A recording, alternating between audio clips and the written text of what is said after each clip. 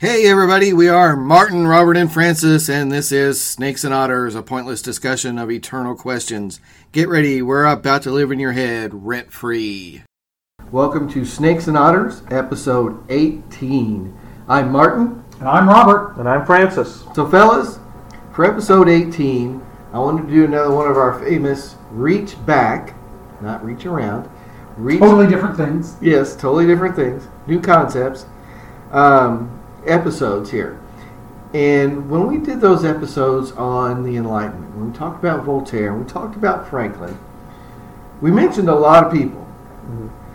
But there was somebody we mentioned that we kind of just glanced on. And that man's James Madison. And as I started to reflect on that a little bit... His wife was a great baker. Wait, no, sorry, different thing. She doesn't make donuts. That's right, yeah. As I started to reflect on that a little bit, I started to feel like we kind of missed something there. That I began to feel like Madison is the key figure of the American Enlightenment.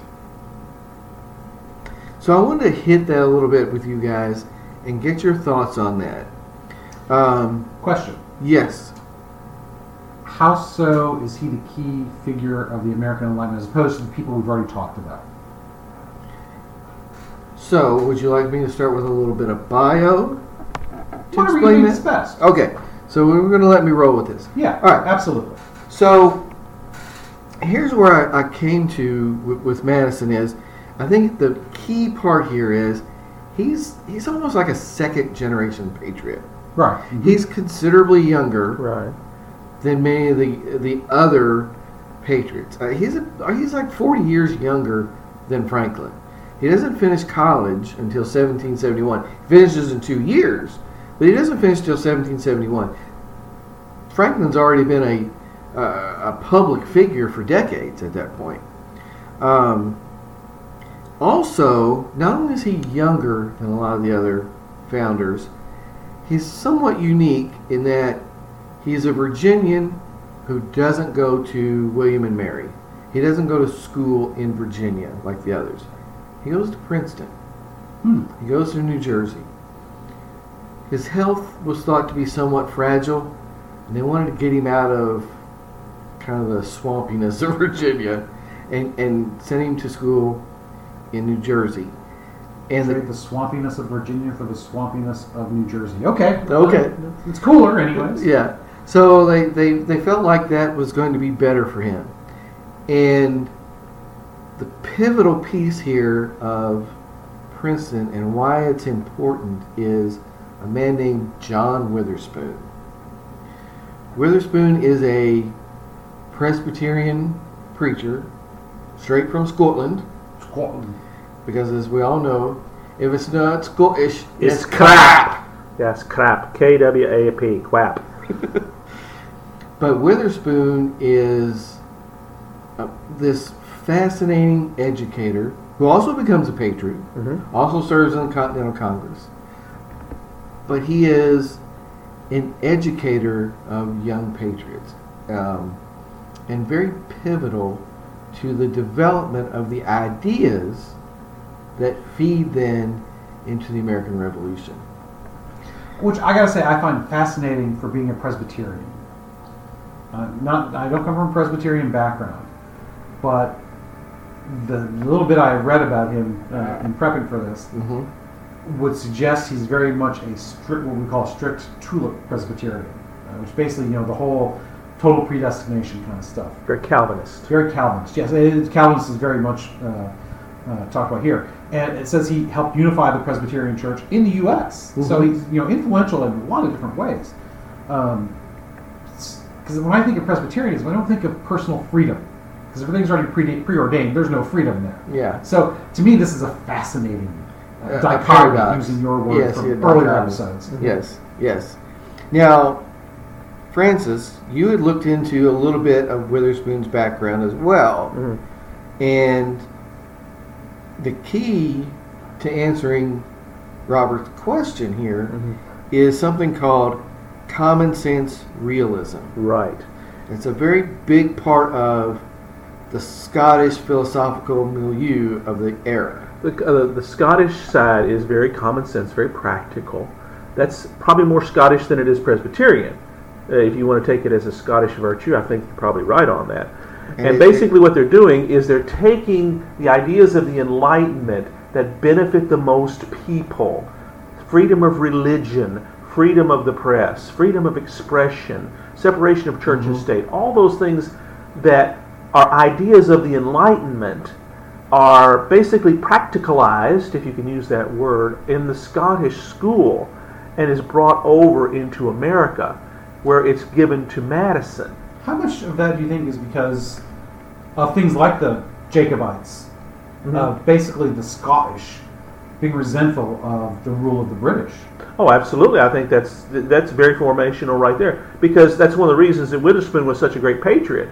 He had reason not to like the British crown for many decades at this point, because Culloden was only 20 years earlier. Yep. So 1746. That's right. That generation is still around. So he was a young man. He would have been in his early 20s when that's that right. happened. So which was a watershed moment for anybody with a Scottish ancestry at the time. So finding a way to free yourself from oppression is very much in the Scottish vein. It's also in the Enlightenment vein. It's universal good is what it's looking for, and that's what it's done. And that's where the term common sense comes from. In fact, Thomas Paine supposedly took the name common sense from that movement for his pamphlet. And there's plenty of other philosophers tying into this. That's right. We talked about David Hume before. Yes, and David Hume was he's tied into it. He is. Thomas Reed was the gentleman who was the actual guy who came up with the term. Witherspoon actually just kind of used it and brought it over here, but Reed was an adversary of Hume's, because Hume he's very British in many ways, and this is very much kind of rejecting a lot of what that Hume philosophy was. Hume is very much I guess you can say I don't want to say collaborator, that's not the right word, conformist. And this is not. This is very much we've got to go beyond the way things have always been. You know what I find interesting about Witherspoon, again, this is very quick research, don't know how deeply this plays out, but the fact that it's there in some of the research is interesting. So our last episode, we talked about Thomas More, and the primacy of conscience. Well, that was one of the two sides of a debate that was raging in that Presbyterian movement, was the primacy of conscience, and I'm looking for this, others who fought for a communal focus on the enduring reality of universal laws, kind of really forming into that, Calvinist, everything's preordained kind of thing, because Calvinists, we did very strict law-abiding. Rules are very important, and so he was very much that latter thing, So it's kind of I would say reverse Thomas More, but now we're looking at that concept from the other side. He was very much if it's universal laws, then there's not a primacy of conscience. The two are very opposed. Very much so, yes. So, and again, I find that an interesting dichotomy, because how does that fit in with the guy who helps form the revolutionaries? Yeah. Again, it's fascinating. All of that in his background, yet Witherspoon comes here and shapes a generation into American exceptionalism. Yeah. That term may not appear for a while yet, right, but the seeds are there. He's teaching men like Madison. And Madison was a sponge. He was an amazing intellectual. Yes, he's a tremendous student. Again, he finishes Witherspoon's course of education at Princeton in 2 years. Yeah, I was going to say, we don't give Madison enough credit, I think, for his intellectualism. We see him as a patriot and a president, and it's because of his great intellectualism that he's able to give birth in many ways to the ideas and the documents that we revere so much today. And I think he's just overshadowed by the other greats that come a little bit before. Well, yeah, because obviously he's got to be an intellectual giant to be the father of the Constitution. That's right. But he's not a fighter. He's young. He's too young for that. I mean, he and Hamilton have different roles in the revolution because they are a different, slightly different generation. Guys like Washington and Adams and even Jefferson, who's a little bit older, they're the ones that, and Franklin, they're the ones that bear a lot of that, I guess you could say, reputation. Intellectual water, so to speak. They did, yes, that's exactly what. Although Hamilton, he was directly involved with the war more than Yeah, he was more afterwards in the with writing the Federalist Papers along with Madison. That's correct. Yeah, the two of them were actually very surprisingly they got along very well, considering the fact they were oppositional. Because Madison but the opposition doesn't really emerge until later. That's right. Madison has been in opposition and wrote the papers together. Right. Yeah. But Madison later becomes a protege of Jefferson. Mm-hmm. He helps found the Democratic Party under Jefferson. It's the two of them together that make this happen, and he's the successor to Jefferson. Yes. It's always intended that way. Yes. It's Frick and Frack. It's Laurel and Hardy, the two guys together. Yes. And Jefferson leaned on Madison a great deal. Because he's more intellectual than Jefferson was.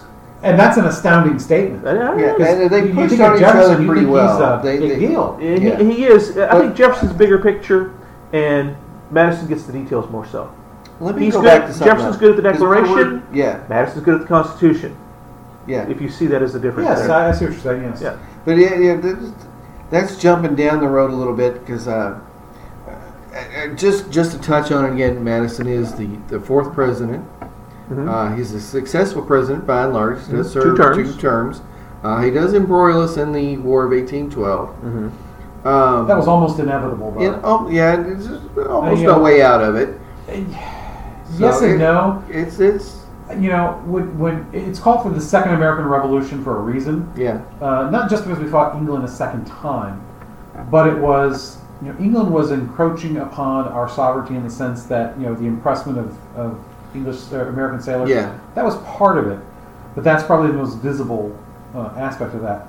I think that's a symptom of them trying to reassert dominance over the former colonies, because obviously they were always more powerful than us in absolute terms, and probably in this time period they were feeling their oats, thinking, "Hey, we are back on the rise. This is we're opposing Napoleon. They haven't had Waterloo is still a few years down the road, but I mean they are not feeling like a weak power like they must have felt after the defeat." Well, also the continental system is in place in Europe at this point, which is an enormous problem for them with regards to trade, because they can't freely trade at almost any European port that Napoleon controls. Yeah. They have to have good trading partners, and they need control of the seas to do that. And that's one of the reasons why this was a war that shouldn't have happened. Right. But it was kind of inevitable because they saw us as their competition, not as their customers. Yeah. Well, if somebody punches you in the nose and steals half your house, which is probably how they looked at us, they're not going to look kindly upon us. No. England and the U.S. do not become friends for quite some time. That's right. Yeah. And so, I don't think the war was totally avoidable. All wars are avoidable. He got painted into a corner, but he wasn't quite ready either. There were some things it was kind of a Jeffersonian thing, and Madison as his protege, that the Navy kind of in more of a riverine force than an ocean force. I think one thing you're forgetting though too that contributed to this is Madison and Jefferson are enormous Francophiles.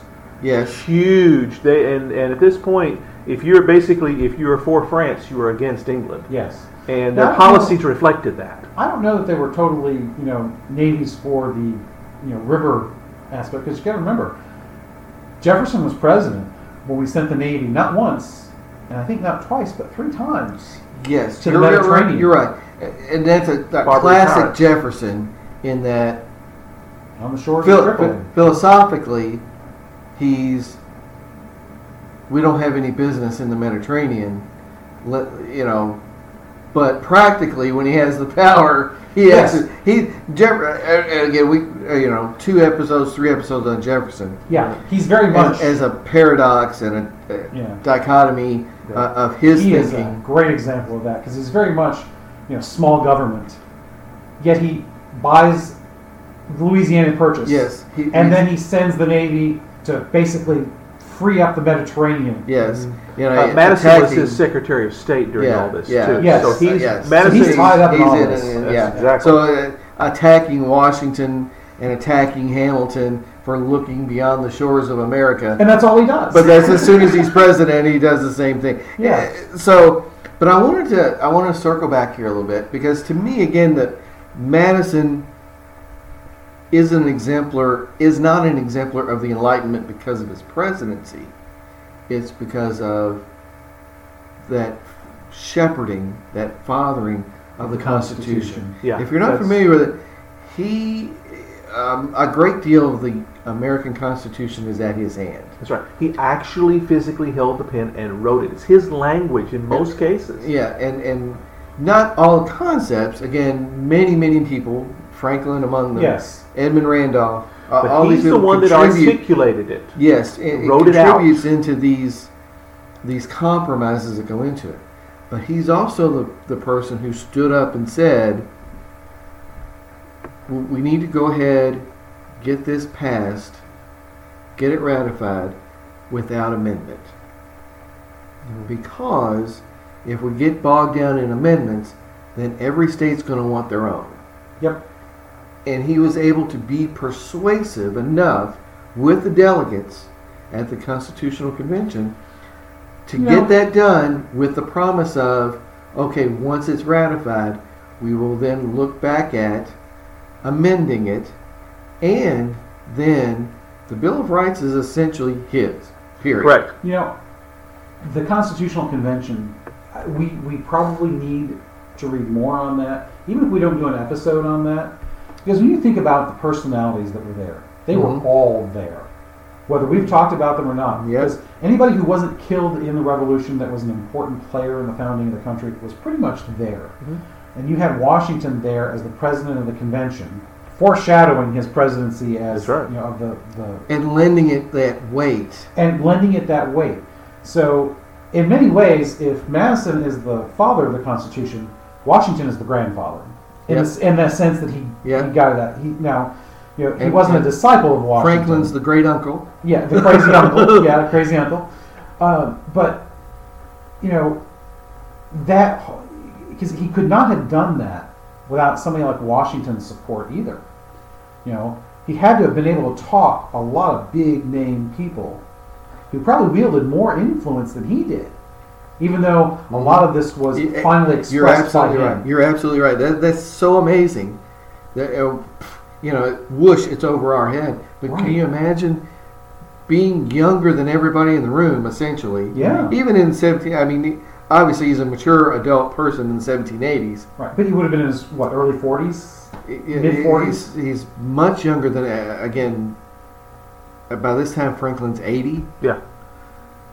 And yet he holds enough sway in the room to get it done, to then turn around and not only get the convention to pass it, but working hand in hand with Hamilton, who eventually comes to oppose. Who's a Washington disciple. So you've got all the factions working together to write the Federalist Papers. Tons of it is directly from Madison's hand. Right. Selling this concept. Exactly. But the Federalist Papers we think of as this great monolithic treatise. It's not. It's a series of pamphlets written. It's propaganda to try and get the delegates to pass the Constitution. And get the states on board to ratify once it's done. It's propaganda in the best sense of the word. Correct. That's right. It's not meant to be pejorative at all. It's a persuasive... It's an argument. Yeah, persuasive writing. It is the 18th century crossfire.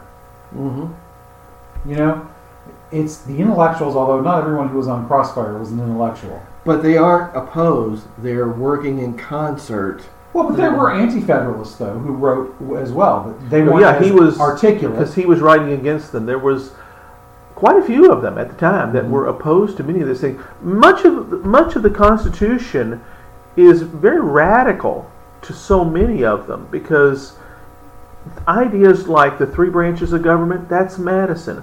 checks and balances. That's all Madison. Well, he structured all that himself. And you have to remember that at this time, you would have said the United States are, not the United States is. Right. Meaning it's 13, although by the time we're at this, it's 15, I think. No, it still would have been 13. It still would have been 13. It's 15 shortly after. They need 9 of 13 to ratify. So it's still the 13 colonies that all consider themselves separate states. But I mean states in the sense of nation states that have come together. Working. It's hard for us to think about that. That, Rhode Island would have considered itself a separate state, as Germany is a separate state from France. Yeah. Although Germany doesn't always think it's a separate state from France, so maybe that's not a good example. Well, and so when I think through about the Bill of Rights and the Federalist Papers, to me, you say the Bill of Rights has to be the peak document of the Enlightenment. Absolutely. All the things that Yes. Voltaire wrote about and all the other pieces, And Witherspoon. And it's Hume. all laid out there in an articulate, concise manner. It has, yes. And in fact, it supersedes anything that came before it. Because it's so good and so much of a peak document, as you say, and maybe it's because we're Americans, but we remember that, but all the genesis that went into that, no, not so much. The interesting thing about, and I think what makes the Bill of Rights so radical, which again goes with the Enlightenment, Yep. is that it is the first time law, because essentially it's law, it's the law of the land, right? Right.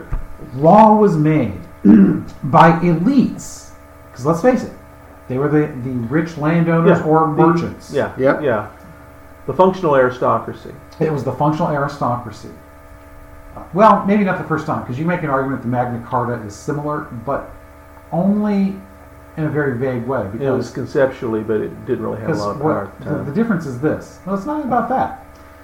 The Bill of Rights is the first time law was made protecting the people, the man on the street, from the government. That's The exactly Magna Carta was about protecting the rich right. from the government. Yeah. Similar, So, but not... similar only in a very vague Yes, way, it's a statement of baronial rights. as opposed to It was personal the king rights. that did not, you're absolutely right, did not extend to the average person. Right. The Bill of Rights, every clause, every sentence, every statement is the right of the people. Being affirmed people. over the government. The people. It is the law that is made full, that makes full the Declaration. Yes. And when the Constitution says "we the people," it's the Bill of Rights that guarantees "we the people." That is a truly radical concept. We don't. It's like everything. We talked about church stuff before. We take for granted the stuff that we believe because we've grown up in it. We don't live in a time of martyrs because our faith in this country is safe. Same thing in our understanding of the government and the relationship of the people, for the most part. That yes, the government is supposed to be beholden to the people. That is so radical in all of human history, because even the Greek democracies were not that radical. Nope. They were not universal by any means. Right. Well, not that the United States was universal either. At first, that's correct. But it made a promise to be. Well, it was Right. far. There was an ideal that it was working towards. It was the broadness of the power base was larger than it had ever been before. Nobody ever had bothered for Yes. universal white male suffrage. I would say yes. In our case, it's universal white male, but it's universal suffrage in the sense that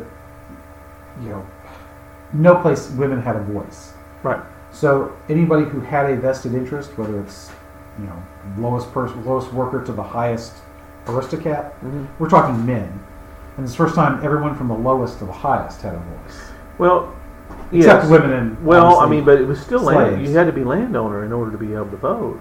Nope. That was pulled out. That's That right. was pulled That's out. correct. That was pulled out. Now, That was- in practice, that was that one of the was tried a lot. Right. That was one of the compromises again that went into Because it. that's very British. Is pulling that concept. You don't have to own land. So yeah, That's very forward thinking. Yes, Because yes. think And about that's Madison. That's an Enlightenment concept Yeah. of universal, yeah. meaning no exceptions. And again that we're 200 some years. We don't always look on these guys favorably. Yes, Madison owned slaves. All the Virginian patriots did. But at the same time, they were very real geniuses. yes. There's not never the- been a collection of men ever before or since like these patriots. That's correct. You might find some individuals, More. Yeah. a Lincoln, Yeah. Churchill, that are extraordinary men, extraordinary leaders. But you're right. There has never been this kind of collection. A collection of men who saved the world. Well, yeah, but because these guys did it, we're not talking about the Revolutionary War here. We're talking about an intellectual revolution. Right. Yes. That is very different. That finishes the job. Like we talked about with Washington and the diffusing of that rebellion. Yes. And he rescues single-handedly the idea of a free nation. Ours is, we've said it before, ours is the only rebellion / revolution that succeeded. And I say that because all the ones that we think of, the Russian Revolution, the French Revolution, they destroyed themselves. Yep. Now, it may take a little while, maybe we destroy ourselves eventually, but not the generation that Yeah. gained its freedom. And you think that Washington, as incredible as he is, as this Leader. man of history that stands out among so many, he's just one of quite a few that build this nation. This is not just, two or three. Madison and Dozens, perhaps dozens. hundreds. Yes. When you think about everybody that participated from the First Continental Congress up through the first several presidencies, because it took us, to that War of 1812, that Second American Revolution, Yeah. to solidify everything. And then you think about Madison in the middle of all that as the guy that's putting down for all of posterity all of these ideas, that he's able to siphon these things and give them what's the right word? Got it. Form, shape, Right. Life. And again, we haven't even talked too much about the presidency or any of the policy accomplishments afterwards. That's just guarding the legacy. That's down Which the road. he became obsessed with, by the way, Yes, at the he end of did. his life. And rightfully so, because I think he actually started even altering some of his own correspondence Yes, in he later would. years. He was yeah. concerned about finances. Right. He and the wife did not have children. Right. And that's at that time that's part of your financial legacy too. Right. They're supposed to be taking care of you. So he became very obsessed with legacy and re-edited correspondence with Jefferson and all sorts of things. But the achievement is already there. Yes. He's considered to be the most successful of all the founding fathers. Really? And I mean that's a relative term, of course, but two-term president, father of the Constitution, so much of Secretary of State under Jefferson, the Federalist Papers, all these things that he did, we give him a short shrift sometimes. Yeah. And I we think should you can not. make an argument for him. I think the better argument is probably Washington, because not just because he was the first president, but because he led the country in war from the beginning, managed to keep it get together long enough to have that first presidential election, and then set the standard for the presidency. Setting this, and by the way, he also thwarted military dictatorship. Right. I He have forfeited a military dictatorship. He forfeited a hereditary monarchy being created for him. He thwarted shooting people in the head Yeah. because it's incredible that the loyalists were largely allowed to reintegrate or leave. Yeah. There was never a guillotine. And in that New York. is unprecedented in every type of situation. There was no firing French, squads. The Russian Revolution, any of the British Civil Wars, Nazi Germany. If you dissented, you died. That's been the norm. Yeah. Dissent is an essential function of our country. Yeah. But your point about these men being the most astounding group of men ever to come together, think about it this way. Pick any period. I don't even mean just today, although especially today. Whether I don't care which side of the aisle you're on. I mean any politician today. Take any of our so-called statesmen from any era and ask them to put together the Constitution and the Declaration that the Founding Fathers did. How much trust do you have that they would come up with something even remotely similar? Yeah. Zero trust. Yeah.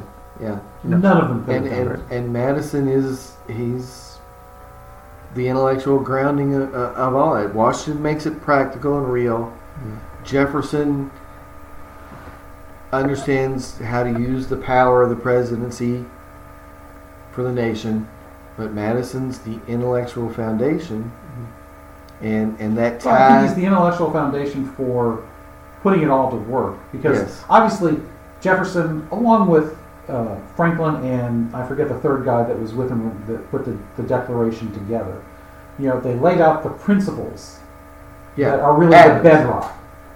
Who? Adams, Jefferson, and Franklin are the committee. Yes, Adams, yes. Those three giants. Oh my God. Yeah. And they laid out the principles that if you look, really, everything that we aspire to be, whether expressed through the Constitution and how we govern ourselves, or just the philosophy of what it means to be American, is laid out there in that Declaration. Mm-hmm. Especially in the all men are created equal. Mm-hmm. And the life, liberty, and endowed by pursuit of their happiness. Creator. Endowed by the Creator. Yeah. All those principles are the bedrock of what then Madison does in helping and guiding with the creation of the Constitution. The Constitution is what, some 7,000 words long, right? Something like that. 7,000 words. Well, brevity is the soul of wit. Yes. Think about owner's 7,000 manual words. for your car is probably 250 pages. Right. 7,000 words equates to something like 12 to 15 typewritten double-spaced pages. Yep. Think about that. The owner's manual for a nation. Yeah. Our entire government is based on 12 to 15 pages of typewritten double-spaced text. That right there is unheard of. Yeah. Now, Madison's genius. Our entire judicial branch is based only on that. It has to either be there or not. Well, actually, in the judicial branch is even, when you think about how much of a role that plays today, its basis is such a small segment of those 7 articles. Yeah, Article 3 is not very long at all. No, because the guts of the judiciary is, here's the Supreme Court. Congress can take care of the rest. Mm-hmm. I mean, that's essentially what it says. Yeah, it'll be separate, and Congress shall set up courts as it sees fit. Right. That's why Congress, interesting thing, President Trump was talking about taking the 9th District of the 9th District Court. 9th Circuit. Circuit, yes, thank you. I knew you would correct me on that. Yes, 9th Circuit. And dividing that for a couple of reasons. He wants to do it for political reasons, obviously. Yeah. It's always seen as the most liberal. But he wants to divide it. But also, it's also the largest. You could make a demographic case for dividing it. I think it's already been divided once. Probably. They split off I think it's the 11th. So, you could make a case for making that. But the reason, and people say, you can't do that. Judiciary is supposed to be separate. No. Congress controls everything below the Supreme Court. If Congress wanted to abolish all the courts below the Supreme Court, theoretically it could. I'd be willing to bet the justices on the Supreme Court would say, no, you can't do that. It's unconstitutional. And they'd find some way to justify it, which would... But you're absolutely right. The structure of what's called Article 3 courts is completely up to Congress. Yeah. And so, well, guys, we're at about 35 minutes here. Wow. And here we were wondering if we could get all that in. Just amazing stuff that And I wanted to tie that, draw that line from Francis's Voltaire, Enlightenment stuff to the person we kind of glanced right over in Madison. Yeah, he deserved his own episode. He absolutely For sure. did. Absolutely. Yeah. It's so. We just scratched surfaces here, talking about Witherspoon and Madison's education at Princeton and what he's being, what's being incubated at Princeton with these young patriots, and how Madison becomes that fulfillment of all those Enlightenment ideas and is able to put them in paper and make them forever. One thing I went, I'm glad you said that word, because what is forever? It's eternal, right? Yes. So I want to come back to what that means. We've talked a little bit more in the last couple episodes about what that means, eternal questions. And, it's part of our tagline, pointless discussions of eternal questions. But you know what? The pointless part is tongue-in-cheek. Yes. It's to give you a little, a little nudge.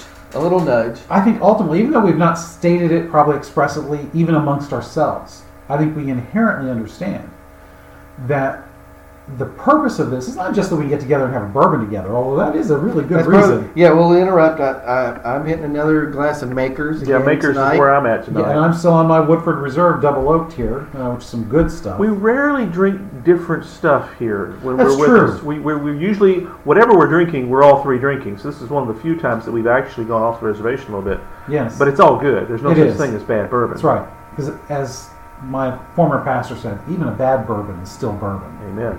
So, I think the unstated goal that we all understand is that hopefully when you listen to this, you're entertained, but it piques your curiosity or piques your intellect to think, hey, I should think some more about that, or I should go look that up, or these guys are full of crap, I'm going to go prove them wrong. I'm going to prove them wrong. I want to look up stuff about Moore and Madison.